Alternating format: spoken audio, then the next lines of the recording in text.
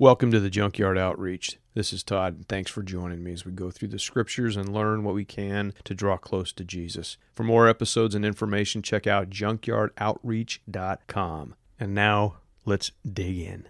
Psalm 37, verse 1. Fret not yourself because of evildoers. Be not envious of wrongdoers, for they will soon fade away like the grass and wither like the green herb. Trust in the Lord and do good. Dwell in the land and befriend faithfulness. Delight yourself in the Lord, and he will give you the desires of your heart. Commit your way to the Lord. Trust him, and he will act. He will bring forth your righteousness as the light, and your justice as the noonday. Be still before the Lord, and wait patiently for him. Fret not yourselves over the one who prospers in his way, over the man who carries out evil devices. As a new believer, I found this concept of waiting on the Lord to be very frustrating, especially in our culture where we want something right now, and if it's not there within the time that we believe it should be, then we'll go somewhere else, someone who can deliver that which I'm desiring. But that doesn't work with God. God is God. We don't move him. We don't manipulate him. We don't coerce him. He is God. He knows our every thought. He knows everything. And if we want communion with him, in other words, we want to have fellowship with God. We want to hear him. We want to see his work in our life. We want all the promises in Scripture. Then this concept of waiting on the Lord is vital, because without it, we run in circles, get frustrated, throw our hands up in the air and say, I'm going to go somewhere else because God's not listening. Well, he is listening. And he is doing his work. We are the ones that are hasty in throwing our hands up and saying, God's not listening. God doesn't care. If you have Bible software, do a search for wait for the Lord, and you'll find a bunch of different verses. Wait for the Lord is not the only phrase that deals with waiting on the Lord. Wait for him, wait for God, that kind of thing. But wait for the Lord will yield several verses throughout the scriptures. A couple of them real quick. Psalm 27:14. Wait for the Lord, be strong, and let your heart take courage. Wait for the Lord! Exclamation mark. Psalm 31:24, be strong and let your heart take courage, all you who wait for the Lord. Psalm 130, verse 5, wait for the Lord, my soul waits, and in his word I hope. One of the classic ones, Isaiah 40, verse 31, but they who wait for the Lord shall renew their strength. They shall mount up with wings like eagles. They shall run and not be weary. They shall walk and not faint. So there's many more verses that deal with waiting for the Lord. Romans 8:23. And not only the creation, but we ourselves who have the first fruits of the Spirit groan inwardly as we wait eagerly for the adoption as sons, the redemption of our body. Galatians 5:5, for through the Spirit, by faith, we ourselves eagerly wait for the hope of righteousness. In the Gospel of Luke, there's the story of Jesus being born and dedicated at the temple. And in verse 25, it says, now there was a man in Jerusalem whose name was Simeon, and this man was righteous and devout, waiting for the consolation of Israel, and the Holy Spirit was upon him. He's waiting to see the Messiah. God had revealed to him, hey, Simeon, you're going to see Messiah before you die. And he waited, and he said, I'm going to trust God. And he did. He trusted the Lord, and what happened was he was able to behold Jesus as a baby, and he rejoiced. I believe that waiting and learning how to be patient, learning to simply trust God as he is moving in your life and moving you along is huge,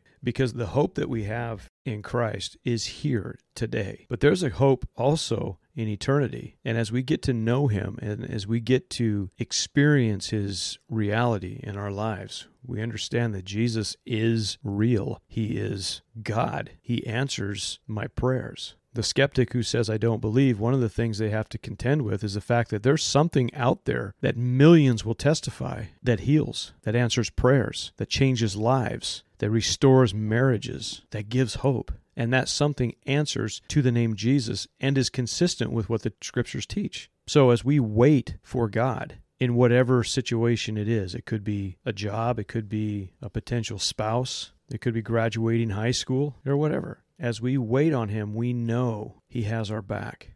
And as we draw closer to him in faith, through prayer, through obedience, through loving him, through communing with him, then we understand that this life that I have is not my own. It's his. It's meant for his glory. It's meant for his purposes. And we screw that up really easy by running down our own trail and saying, hey, I'll do things my way. I don't want to wait on God. I don't have time for that. I got too many things I want to do. And for many of us, myself included, a lot of those things have led to dead ends. Some of them were fun. I have experiences in life that were very fun. I wasn't a believer. And it was kind of a neutral thing, experiences like in traveling and doing certain fun things. But when we live to please ourselves and we live to find that purpose outside of Christ, we're kind of on a roadmap that leads to nowhere, because we're looking at this map saying, yeah, if I can just get here, then I turn here, then I do this, everything looks good. But all of a sudden, you get a flat tire. Now what do I do? Oh my gosh, I'm not prepared for this. But if we wait on the Lord, it's like, okay, there's a reason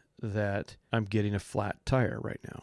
When I'm in a situation where I need help, where do I go? If I go to my phone and I start calling people and, hey, somebody help me. Okay, yeah, somebody may help you. That's cool. But what about coming to God first? What about saying, Lord, I got a flat tire. What do you want me to do? What are you teaching me through this? And use that experience that you're going through. Use that trial. Use that new promotion. Use that education. Whatever you have, use it for the glory of God. But wait on Him and allow Him to direct you in that. As a new believer, I was beginning to understand these things, but as I got older, things began to be a little bit more, mellow. Things were not as hectic as they used to be. I matured a little bit. I learned a lot about God, and now it's kind of cool because if we got a chance to do something, it's like, okay, we're praying about it. See what God does. And one of the things I found very helpful is asking God, if this is not your will, close the door. Rather than, Lord, please bless this endeavor that I'm doing because I really want to do it. Rather than doing that, Lord, if this is not your will, close the door. And when He closes that door, you need to lock that sucker. And don't try to reopen it. I really want to do this, man. Come on, God. That door's shut for a reason. And I have found many times when God shuts that door, if we are patient and we wait, He will open up another door, and sometimes it's very much unexpected. We needed a new car, and we prayed about it, and we aren't going to buy a brand new car because they're so ridiculously priced. I don't want to go in debt, but we knew that God would provide us a car. Every time in the last 20 plus years that we have needed a car, we prayed about it ahead of time, and right when we need the car, the other one's going down, there it is. We've gotten great deals on every car that we have purchased since 1994 when I got saved. And they've lasted forever. We've only had a few cars. We drive them until they drop, and then we fix them, drive them some more. And then by the time they're on life support, well, maybe it's time to get rid of them. And then here we go. There's a new car for you. Like, man, thanks, Lord. And that's because we learned to wait.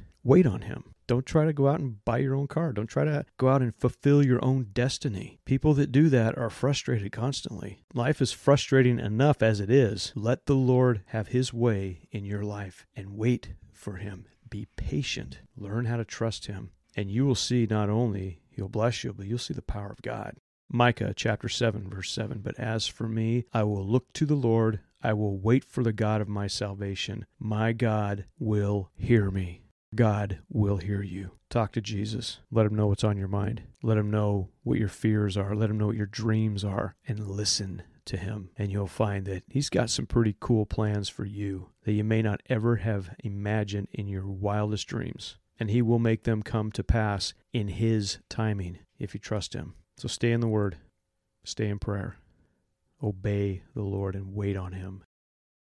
And He will bless you. Thank you.